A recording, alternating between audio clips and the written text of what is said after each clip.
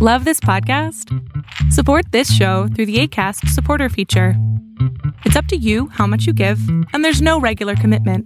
Just click the link in the show description to support now. I'm Sandra, and I'm just the professional your small business was looking for. But you didn't hire me because you didn't use LinkedIn Jobs. LinkedIn has professionals you can't find anywhere else, including those who aren't actively looking for a new job, but might be open to the perfect role, like me. In a given month, over 70% of LinkedIn users don't visit other leading job sites. So if you're not looking on LinkedIn, you'll miss out on great candidates like Sandra. Start hiring professionals like a professional. Post your free job on linkedin.com/people today. Hey, it's Ryan Reynolds, and I'm here with Keith, co-star of my upcoming film, If, only in theaters May 17th. Do you want to tell people the big news? All right, I'll do it. Sign up now and you'll get unlimited for $15 a month and 6 months of Paramount Plus Essential Plan on us. MintMobile.com/switch. Upfront payment of $45 equivalent to $15 per month. Unlimited over 40 gigabytes per month. Face lower speeds. Videos at 480p. Active Mint customers by 531.24 get 6 months of Paramount Plus Essential Plan. Auto renews after 6 months. Offer ends May 31st, 2024. Separate Paramount Plus registration required. Terms and conditions apply if rated PG. Fiction, science fiction, horror, fantasy, crime, LGBT, thriller. You have now entered the House of Mystery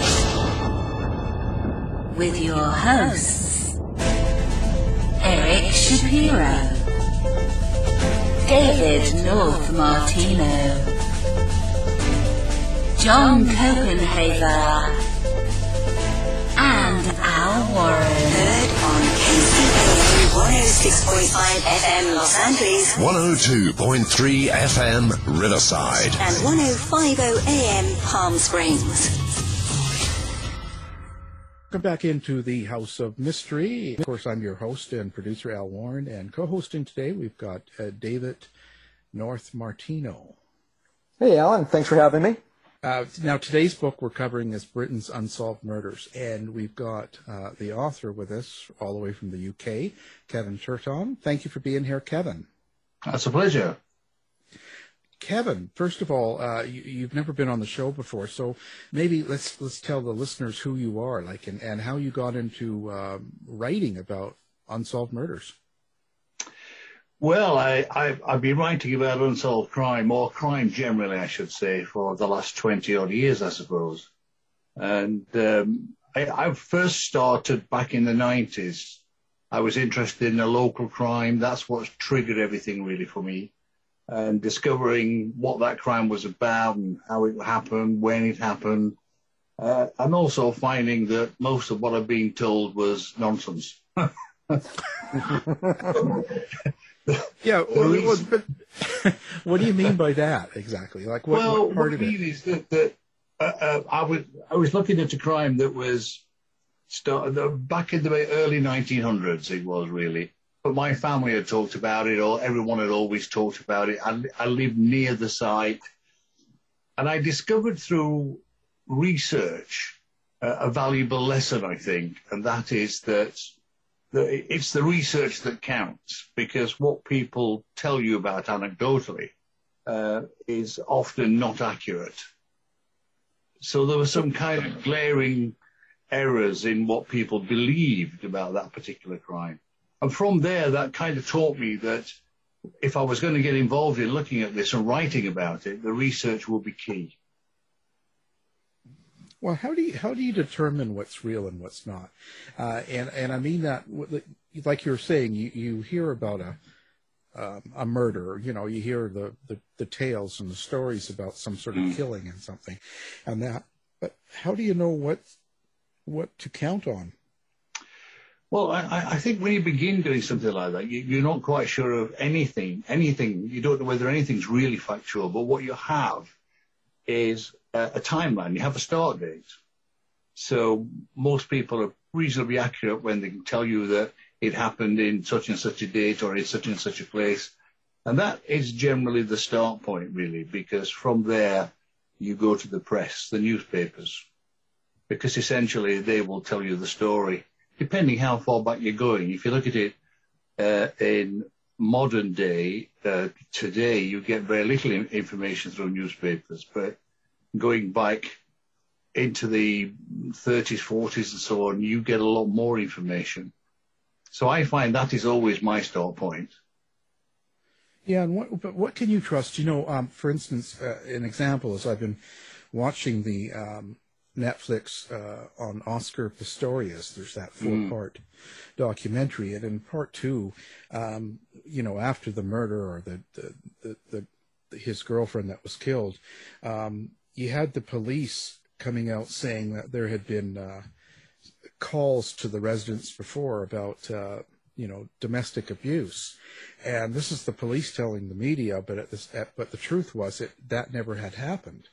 That was wrong. So a lot of times things come out of mistakes, and it's hard to know what to trust.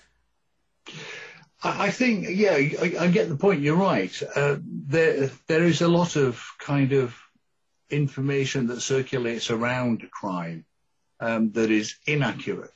What you're trying to do is to get the core of it, isn't it? That's really what you're looking for. You're looking for, where does this sit? What happened? How did it happen? All that anecdotal information and what is presented by people who are around the circumstances of that crime. I think you have to, or from where I sit, you kind of set it aside. I mean, I always tend to write on crime between 1850 and 1960. So I stay within sort of 110 year, wherever I can. And so from a point of view of learning the truth, it comes from the records that are available to me, really. Yeah. Now, I noticed Sorry, go on. I was going to say, I noticed in this book you've got 13 cold cases. Yeah. How do you choose which ones you're going to write about? Like, what is it about a case that makes you go, yeah, this should be in the book? Well, in the book on the unsolved, I was looking for murders that, for me, create a puzzle. And every one of these cases is a puzzle by virtue of the fact, obviously, they're unsolved in the first instance. But some of these crimes ended up in court. People were brought to court for some of these murders. And the resultant cases found them not guilty. And the more you look at some of these crimes, you begin to understand why, because they were and still are a real puzzle, a real mystery about these crimes. And that's, for me, was choosing cases that would give me that kind of mysterious edge. Wow, it's quite that. Now crime was treated quite a bit differently. It's funny you say that, 1857 to 1957, that kind of 100 years. Yeah. It was treated quite a bit differently back in, let's say, 1870 as compared to 1950. It was. Yeah, it was. It was. You found when you go back into the 1800s, these were rather difficult cases if you were brought to court to prove your innocence. It got easier as you got into the 20th century, but it was certainly very difficult during the 1800s. And of course, the rules were different. In some of the cases early on, as a defendant, you didn't even have counsel when the case first came to court. So you were on a kind of loser to start with. And that made those cases more difficult. And there were, from where I sit, some of them were proven guilty when you read it and you can't quite believe that the jury would have done that. Others less so. It was a difficult time, there's no doubt about it. When you come into the 20th century, things change. You have better counsel, you have better barristers, you have court cases that were more intense in a way, and evidence and the way you collected evidence had changed. Was there anything when you're doing research on some of these older cases? What was kind of biggest surprise you got? And I mean that toward maybe, let's say, how the case is handled, toward, the process, or how the police did their job, or how the court did. Was there any sort of things that you were sort of shocked by? I think it was probably the way the police handled a lot of these cases, because they, compared to today, we have to remember, of course, that they didn't have access to what police forces here today have access to. But they were they very readily believed guilt. And from a police force, particularly in the 1800s, 1850 to 1900, around that time, I think the surprise to me was how quickly sometimes people were almost gathered in and arrested for crimes. And whereas in the 20th century, we demand far more of the police before you can do that. So I guess that was kind of the thing that I realized early on, that there's a really big difference between an investigation from 1870 and an investigation from 1950. Yeah, it's pretty amazing, the changes. I really like that Murder, Mystery, and Family show that's on in the UK, where they're going over old cases and deciding whether or not they're safe or not. I love that concept of it, of what they do there. That's Well, go on. No, I was going to say, go ahead. No, I was going to say, I agree with you. I think that there is a fascination, isn't there, with from all of our points of view. We're all kind of fascinated with what is a horrendous crime. And when they pick over the bones of a case like that, I find it quite fascinating. I suppose that's why I write about it. I find it quite fascinating. And I think so do most people. So now I was looking at some of the cases, like one of the ones that have mentioned for that book would have been the murder of John Gill and Madeline Smith. That was a pretty interesting case. And it was really more of a lack of proof than anything. Maybe tell us a little bit about that case. Well, the John Gill case is, depending where you come from, I suppose, is some people will regard it as a Jack the Ripper murder. I think Patricia Cornwall viewed it in a similar way when she wrote about the Ripper, because it is a peculiar murder in that sense. John Gill was a young boy who used to go out in the morning and ride around with the milkman. Now, the milkman, of course, at that time used to come around with the horse and cart.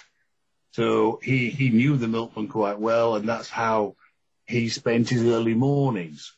When he disappeared, it obviously caused an enormous manhunt around the area, which is in the north of England, around Bradford.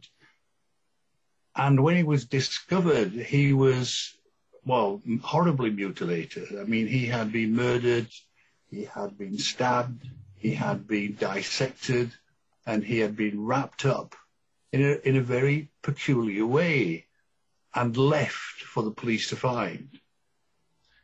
As an aside to the John Gill, there had also been an incident in the town of Jack the Ripper, i.e. someone had gone into someone's house and had left a note claiming to be Jack the Ripper.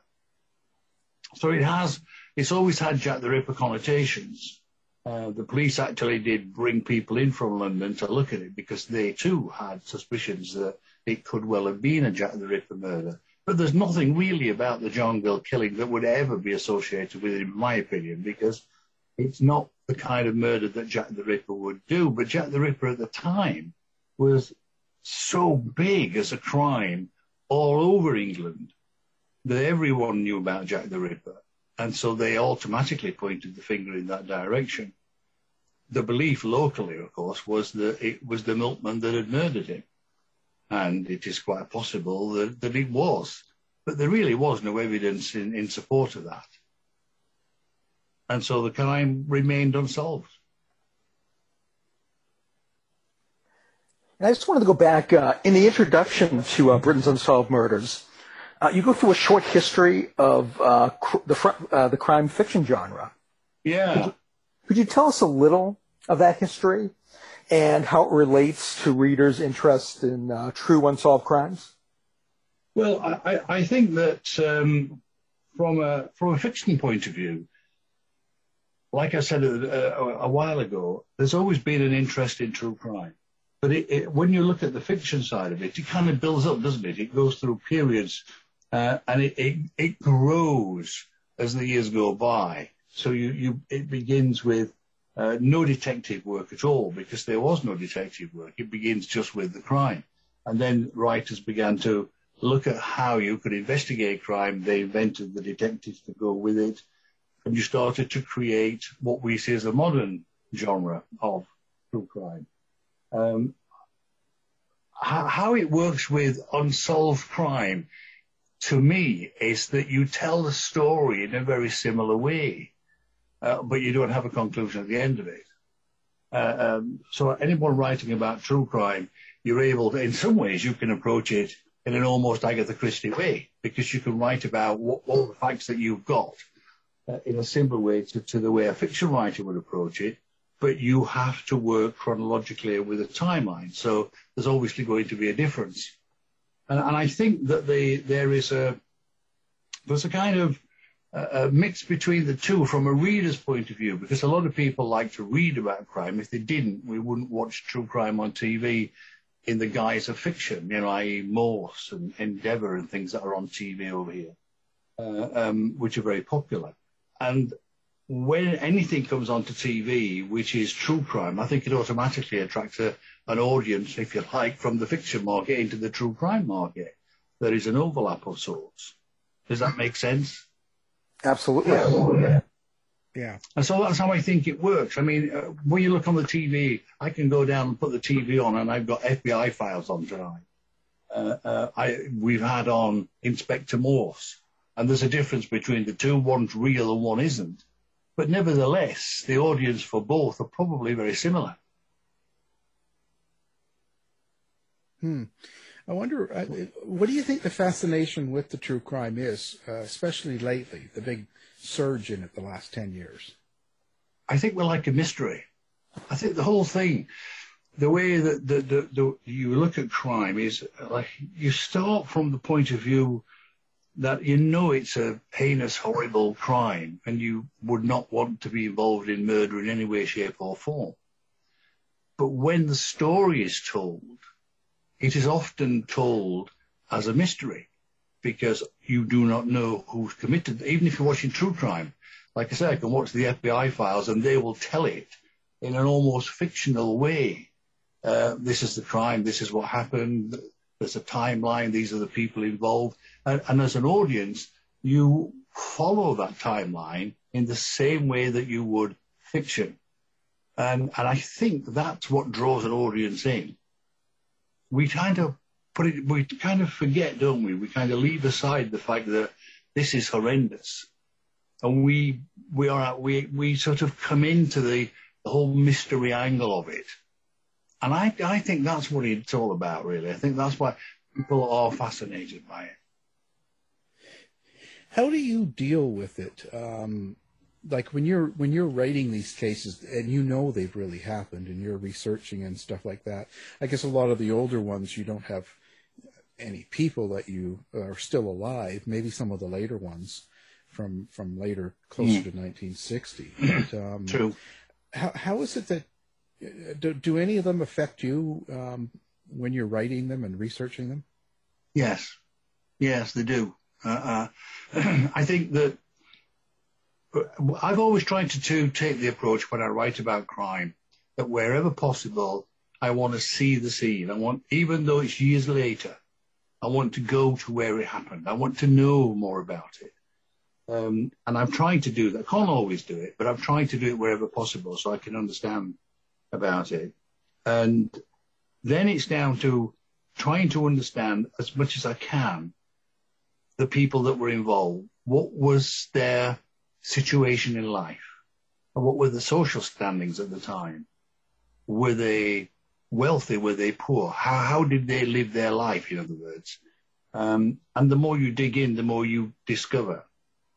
And then trying to find out about the victim where you can, and in a similar understanding, to try to understand why the thing happened in the first place and the circumstances around it. But yeah, some of these things that you look at, they certainly do live with you for a while. No doubt about that. And I would imagine on the older cases too, you really have to get into knowing what was going on. Let's say if it was something that happened in London in 1860, you kind of have to know how London was in 1860. You have to know what people did on their day-to-day and what kind of life people in general lived. Like how did they, and that in itself must take a lot of time. Yeah, it does. It takes a lot of research to try to understand people's circumstances, and particularly on a local level as well, because, like you say, looking at how was London or whatever, you also need to expand that and then have a look at, you pick the location, where your crime took place, what was happening in that particular part of London or Bradford or wherever it was. And understand how people were living. What was the housing like? What were the pressures on their life that caused that particular crime, if there were any? And it's not as difficult as it seems in some ways, because you've got the newspapers, obviously, which are an easy in, because you can understand what was going on just by reading local newspapers, and it gives you a really good idea of what it was. You can do the research on what the housing situation was.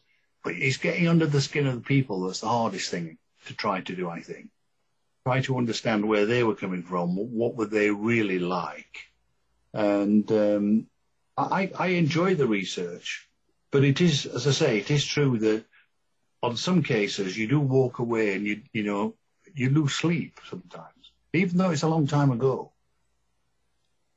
I wonder, times have changed.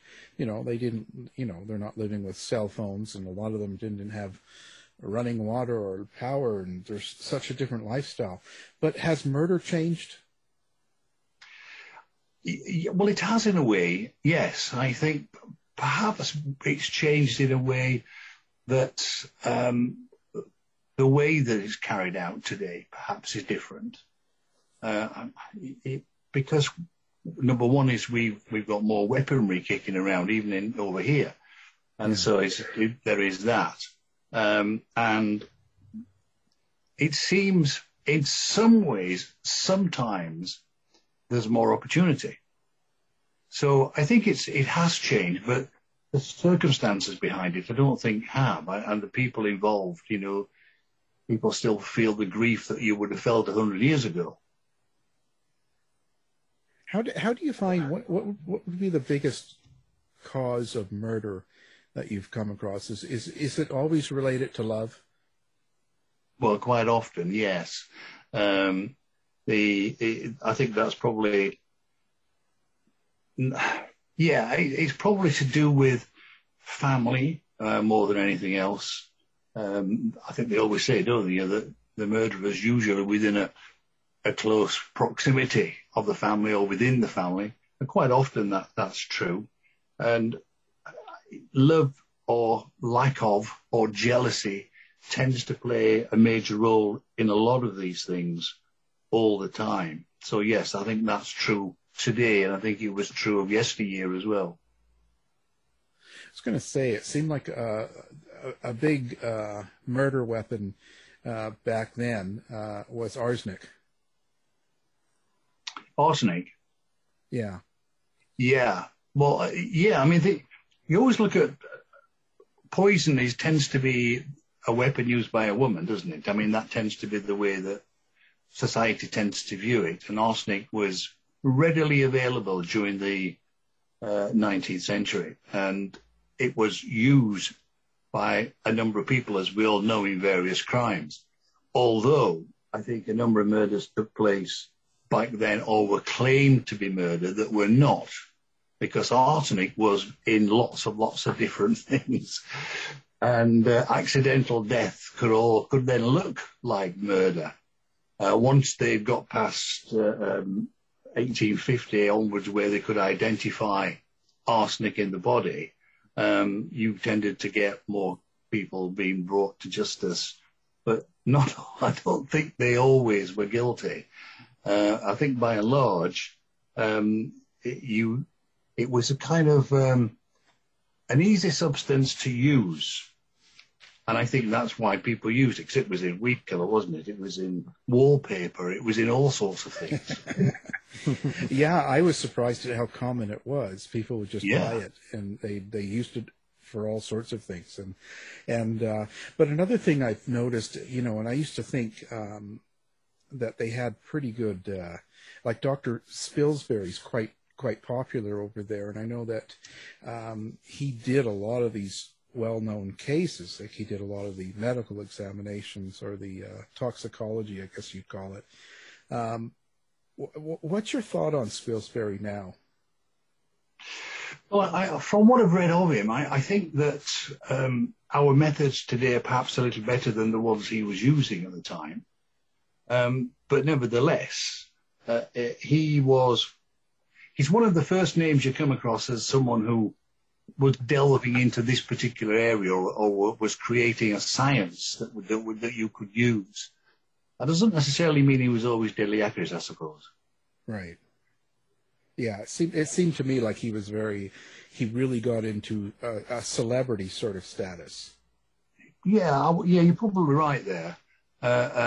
He was famous in his day. Yeah, it certainly seemed that way. People really hung on his every word, and I think, like you said, a lot of times they weren't necessarily right. Yeah. With their reports, the science hadn't come far enough, but if he thought it. There's never been a faster or easier way to start your weight loss journey than with PlushCare. PlushCare accepts most insurance plans and gives you online access to board-certified physicians who can prescribe FDA-approved weight loss medications like Wegovy and Zepbound for those who qualify. Take charge of your health and speak with a board-certified physician about a weight loss plan that's right for you. Get started today at plushcare.com/weightloss. That's plushcare.com/weightloss. plushcare.com/weightloss. Hey, it's Ryan Reynolds, and I'm here with Keith, co-star of my upcoming film, If, only in theaters May 17th. Do you want to tell people the big news? All right, I'll do it. Sign up now and you'll get unlimited for $15 a month and 6 months of Paramount Plus Essential Plan on us. MintMobile.com/switch. Upfront payment of $45 equivalent to $15 per month. Unlimited over 40 gigabytes per month. Face lower speeds. Videos at 480p. Active Mint customers by 531.24 get 6 months of Paramount Plus Essential Plan. Auto renews after 6 months. Offer ends May 31st, 2024. Separate Paramount Plus registration required. Terms and conditions apply if rated PG. If you thought the only way to get a more defined jawline with natural-looking results was through surgery, think again. Juvederm Volux XC is a non-surgical injectable gel filler that improves moderate to severe loss of jawline definition and can help you achieve natural-looking results with little downtime. Even better, this improved definition lasts up to 1 year with optimal treatment. No maintenance required. Improve jawline definition for a smooth, sculpted look with Juvederm Volux XC. For important safety information and to find a licensed specialist, visit Juvederm.com. That's JUVEDERM.com. Not for people with severe allergic reactions, allergies to lidocaine, or the proteins used in Juvederm. Common side effects include injection site redness, swelling, pain, tenderness, firmness, lumps, bumps, bruising, discoloration, or itching. There's a risk of unintentional injection into a blood vessel, which can cause vision abnormalities, blindness, stroke, temporary scabs, or scarring. Talk to a licensed specialist to find out if it's right for you. Millions of people have lost weight with personalized plans from Noom. Like Evan, who can't stand salads and still lost 50 pounds. Salads generally for most people are the easy button, right? For me, that wasn't an option. I never really was a salad guy. That's just not who I am. But Noom worked for me. Get your personalized plan today at Noom.com. Real Noom user compensated to provide their story. In 4 weeks, the typical Noom user can expect to lose 1 to 2 pounds per week. Individual results may vary. Was that way then? A lot of people thought it was that way then. They just sort of went with it. I think you're right. Yes. I mean, the name carried everything, didn't it? Yeah. So if he said it, you believed it. exactly. That's kind of how that was my impression anyway. But who knows? And who knows what it was like to be that kind of celebrity back then? But it seemed like he had a lot of pull. Yeah, I think he did. What was kind of the I don't want to say your favorite case, but of the 13 cases you chose for the unsolved murders, is there any one or two cases that really stuck out for you? Well, I think that there's a case in here which was the baby killer, which was the murder of Reese Brandish, who was a small child, by a nurse known as Elizabeth Brandish. And it was a murder from 1897. That stayed with me for a long time and she was found not guilty at 2 trials, but she definitely did it. I have no doubt about it. She murdered this child because of the circumstances around her at the time. She'd been, for anyone that's not familiar with the Elizabeth Brandish case, Elizabeth Brandish had an affair when she was young, in which she got pregnant. She had a child, and then she wanted to move on in life, and so she farmed that child out. She paid £1 a month, I think, or £1 a week for it. I can't quite remember now, but she sent it down to Kent, and they brought the child up, and she went on with her life. She became a nurse, fell in love, wanted to get married, and then realized she'd have a problem. So she went back to collect this child, and she killed it on a train coming home, and she got off with it. So I think that's one thing that's always stayed with me, because every fact I've ever read about this case tells you she had to have done this. But she was very fortunate in the fact that the jury, or a jury member, did not believe in capital punishment for women. And so she got off with that. I think on the others, I was fascinated by a couple of cases that were handled by the barrister Sir Edward Marshall Hall, which was the Camden Town murder and the Kidwelly poisoning in Wales. Because I've always had a fascination for Edward Marshall Hall, because he was an absolutely brilliant defence lawyer and defence barrister. And he got both these people off the charge of murder, and he did it superbly well. He was a showman in court, and I kind of enjoyed looking at those and researching those. And he was often involved in murder trials in Britain, and invariably he won cases of clear murder by confusing the jury, which was exactly what he intended to do, I think, at every murder trial. And generally, he won. Yeah. Still goes on today, Yeah. I think you're probably right. It's kind of crazy. Oh, and another thing, I find fascinating was it seems like they would try someone. It would be fairly quick, the whole trial, a couple of days or a week, and then they would convict them. And it seems like they were just hung almost right away. Yes, they were. Yeah, the rules were that execution took place, well, certainly, put it into perspective really, in executions that were sort of pre-1900, you would probably live for 2 weeks in prison before you were executed. If you were in York, you had 3 weeks. They were very quick. And there really was no appeal. That came in the 20th century. Sorry. No, I was just agreeing. It's crazy. It just seemed like, okay, you're guilty, done. And now they stay on death row for years. Yeah, well, yeah, they do. Yeah, I mean, you can fight your case now quite a lot. Obviously, with death row prisons in America and what have you, it tends to go on forever. And our attitude has changed to it, hasn't it? As a society. Whereas in the 19th century, we readily accepted execution. I mean, we did it publicly for a while. And even when we did it privately, you could still see if you got to the right place. And as a society, we bought into that. We seemed to grow and work with it. And as we came to the 20th century, attitudes changed. We changed our views on things. And it got more and more difficult, and obviously they decided to not carry on. I just wonder how it would be, but I almost don't know, because I'm up in Canada and there's no death penalty either, but I just wonder in society, how much of society would be involved if they were hanging people again or executing them and would watch, the old days where you could go out and watch someone being hung. Gone, but I wonder if they I could see, this is terrible to say, but I could see it in the States being on pay-per-view and doing really well.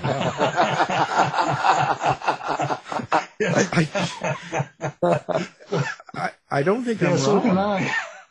And I don't think I'm wrong. Like, it seems like there's this society that's like, okay, we don't believe in killing people, we're a civilized society, but yet that. And I think it's because of that. I think it's because that we don't kill them so much anymore. And I think it's a lot of people feel that culprits get away with these crimes. They're guilty, but yet they get away with it. So I think there's this feeling of watching them be killed almost. And there's it's the gladiator sort of feeling. I don't know. That's just kind of my impression. No, I think you're probably right. I think that there is, from what you said, there is a view that executions perhaps should be brought back. Whether that's right or wrong, I don't know. I think certainly I go along with the idea that in America it would be on pay-per-view, and I think people would pay to see it. I think that's a good business in that, especially to stay home with the pandemic. I'll tell you, there's good entertainment value there. Maybe they'll hire me as one of the hosts for the. Why not? No, I don't know. I don't know if I'm really. Anyway, so it's pretty crazy. I have to wonder, but what about these unsolved cases is the draw for you? So like when you write a book like Britain's Unsolved Murders, is there something you want people to take away from the book other than, the actual crime and what had happened and what the evidence is? But is there something like when I read that book, is there something you want me to get out of that book? I want you to try to see how difficult it was to actually solve the crime. What I've tried to do with all of these is to express an opinion at the end of every chapter, really, where I can. To say, look, this is what I think happened, or this is what I think could have happened. And I think when anyone reads these, I want them to try to understand that there is, and always will be, a mystery to this particular case. And they're not as easy to solve as they seem. And I want them to form an opinion if they can. Read it and then say, yeah, I agree with what Kevin's saying here. I think he's right, or disagree with me. But I want them to think about it. That's what I'm trying to get at, really, is that I've chosen cases here which have a story. They have a story to tell. And people really who've been let down by the system because no one solved this crime, or did they? Were they right in what they said at the time where they brought people to trial? And that's a question for the reader to try and answer as well. And in the cases where there's simply never been an arrest, why has there never been an arrest? What is it about this case that makes it go cold, that the police eventually close the file and put it onto the unsolved section?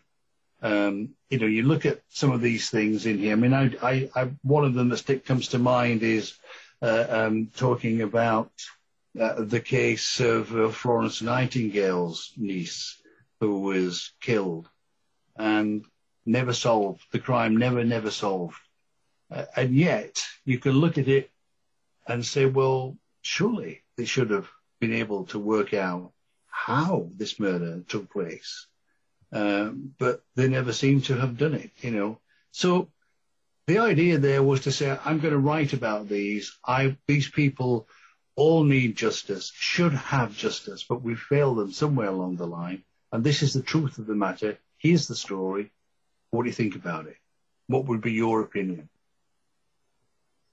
How do you think the media affects all of this?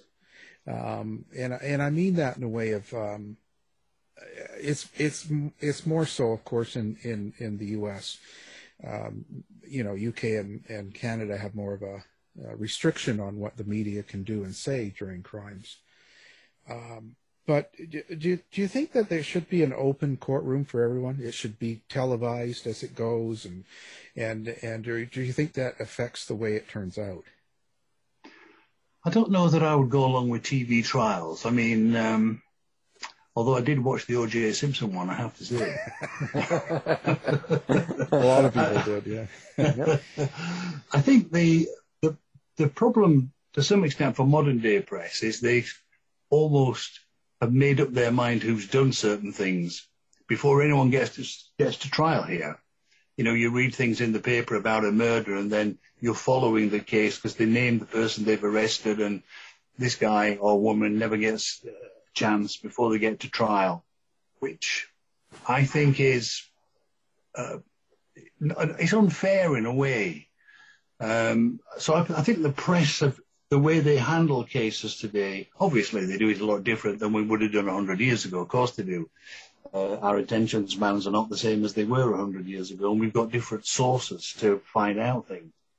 But I think, yes, I think the media do have an influence, there's no doubt about it in my mind, on some cases, before the case ever gets to court. Yeah, I almost think that I would prefer if they didn't even get involved, if they weren't allowed to do anything. I would like them to televise, let's say, but not until after the case was done. You know, like record it and then present it after there's been a verdict. So they've decided guilty or not, and then they release the videos and people can watch it. I think that would be better, because right now, you see, look at even the O.J. case, right?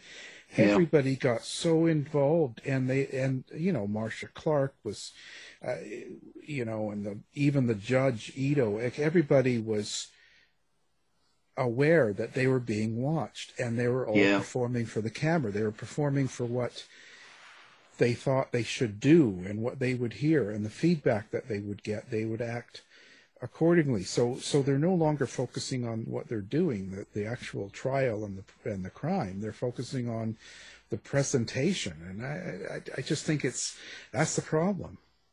Yeah, I agree with you, because it's they're more aware of their TV presence, aren't they? Really, they know that they're going to have an audience out there.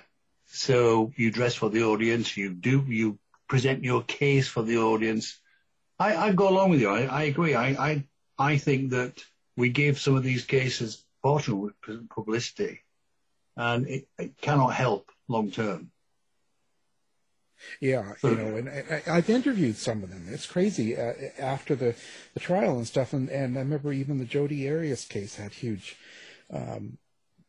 watching and people watching and audience, and the defense lawyer, it's like, they're complaining about his tie or his haircut, or did he gain weight, or did he and that all affected him totally. And how could it not? Because if you're just a normal guy doing your job, and all of a sudden you're on TV 24/7 and everybody in the country knows you, how could that not affect you? I quite agree.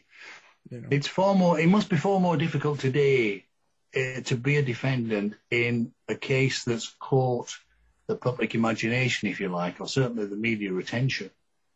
I've often worried in the sense of the free trial, the kind of, not free trial, what am I trying to say, whether or not they get a fair trial. Yeah. Because by the time the case actually hits the court, all these jury members must have read about it. Lots. Yeah. And so you wonder whether or not that influences opinion. Well, it has to in a way, because I would think so. However it's presented to you. I mean, if you're watching it and whoever's on, Nancy Grace or whoever's on there, and they have a negative opinion of that person, it's going to come across that way. And if you like the presenter on the show, you will tend to agree. And so you don't really know the evidence. It's, you know what I mean? It's all secondary. And yes. And you just kind of, it sways the way you feel. And then I think that in itself, so how could I really give a fair verdict? I don't know. I think it's a tough one. It is, yes. But the press are guilty sometimes of, they don't really present the truth of a case. They're selective in their reporting, because quite often what you read in the paper is not what actually comes out in court. So they are careful. And of course, the police are not able or willing to give away too much. So you tend to get, I think, certainly over here, you tend to get a lot of publicity about a case and a lot of kind of bits and pieces that are maybe factual, maybe not factual. And you can make your mind up about it well before the trial from what you've read, only to find that actually in court, a lot of what you've read is not necessarily true. I don't know how one remedies that, but I think that's what the press do. They are selling newspapers. Do you think they handled celebrity cases, celebrity murders, like the Florence Nightingale's niece, like in the 1920s? Do you feel that they handled them differently than today? Oh, yeah, absolutely. There's no doubt about it, really. I mean, I think with the Florence Nightingale thing, what angers me about that particular case is that, you know, we're talking here about a woman who had dedicated her life to nursing. She'd been at the front line of the First World War since 1914. She'd been at the Boer War. This woman had dedicated her whole life to looking after men in war, and not just Brits. She'd looked after the Germans at the end of the First World War. Very, very brave woman. And she did not deserve to be beaten to death on a train. The press handled it differently, partly because she was a Florence Nightingale family. And Florence Nightingale has always been a big hero, so she was portrayed in a similar way in this country. But I couldn't find the kind of debate in the press back then that you would get today about that crime. So they do handle it. It was handled differently. The tragedy of it is that no one ever solved it. Kind of sad, really. Yeah. I think that's sort of the whole thing with true crime, and people are all out, you know, all the armchair detectives, and everybody likes watching it, and they're all trying to solve it and stuff like that. But I think it's really important that people do a little more research before they jump to conclusions. You know, it's so much different when you actually go, like you said, to the scene of the crime, or if you see people, or it's different live than it is seeing it on television. Absolutely, I quite agree. I think that once you get near to the crime, or as near as you can get, you start to understand it in much greater detail. I'll give you an example of that. I looked at a murder not far away from where I live, which is in the book, which is the murder of the Peach family, George and Lillian Peach, who were murdered in their home. It's an appalling murder, and that cottage is still there. I went out to see this place. I wanted to understand what it would have been like out there at the time of this murder, because the landscape around it is absolutely unchanged, because it's part of the Rothschild estate. And it's kind of a scary place when you get out somewhere like that, out in the middle of the countryside with just one house there at midnight on a cold winter's night. You really begin to understand a bit more about the case. And I've found that with wherever I've gone, that actually going to where these things have happened gives you a much greater sense of how it must have been, and maybe the terror, that took place. So, yeah, I mean, all these places, they have kind of retained some kind of information, if that makes sense, the kind of information that you can only find when you go out there and look for yourself. Yeah, I think you can put it, how how do I say it? It gets wrapped up in your writing when you're writing about it, because the feeling of that area comes through. Yeah. Personally, that's how I feel. So it kind of. Yeah, I agree. It does. Because you're writing and I think you've got more of an understanding. It's not just a written word because you've read something. You've actually gone and trod the ground. And you get a sense of, I get a sense anyway when I do it, I always get a sense of, I don't know what it is really. It's kind of, you get a sense of danger sometimes. You get a sense of what it would have been like, obviously, whenever this murder took place and how the people around would have felt about it. I think it's quite a useful exercise for any writer that's looking at true crime, if they can do it. Yeah, I've noticed a difference in the ones that I've been a part of, where I've been there and doing things, because you can feel it. You put yourself into that place, and you can understand it. If you're at the house, for instance, and the property, you can understand where the neighbors are, how far away they are. You can understand like the housing and where it happened, and it comes alive for you in your mind. And I think that's kind of what turns the corner. It is, isn't it? Because it's when you read something that says, well, the nearest neighbour is 500 yards away. Well, it's meaningless until you actually go out there and actually see what that 500 yards really means.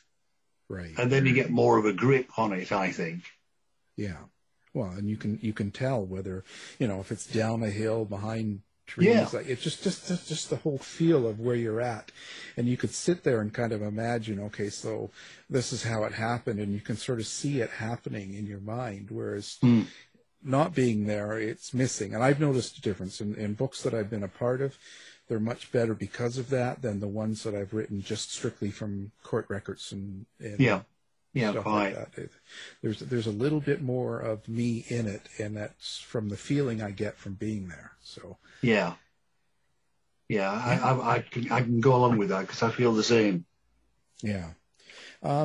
Okay, so now, Kevin, do you yourself have a website of your own, or any sort of place that you like people to come and stalk you, or? Being that it's murder and crime, right? I have a website which is kevinturtontruecrime.com. Okay. And what we'll do is we'll put that up on our website as well.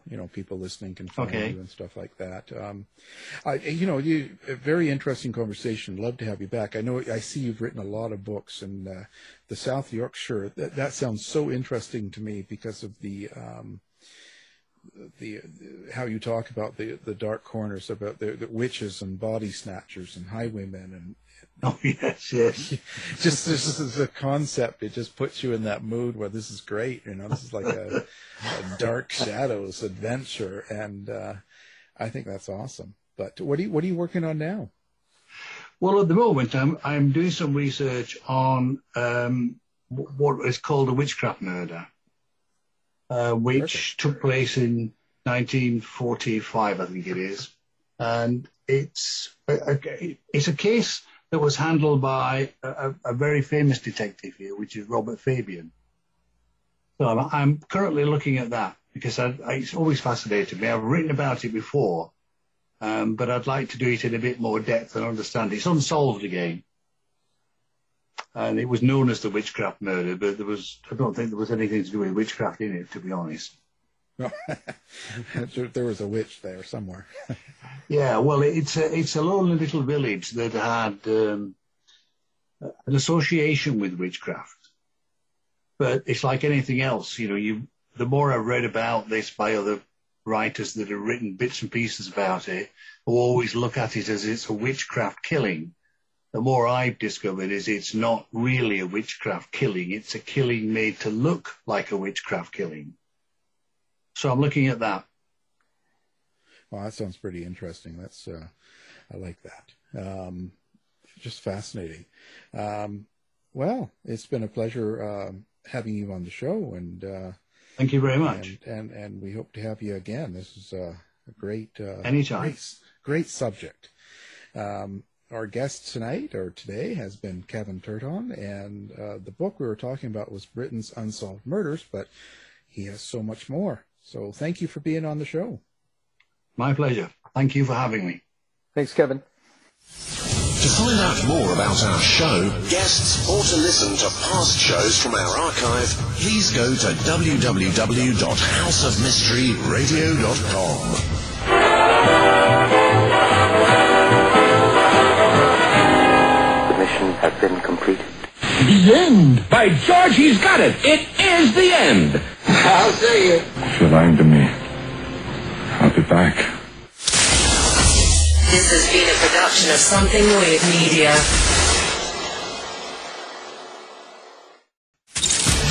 You've been listening to the House of Mystery radio show.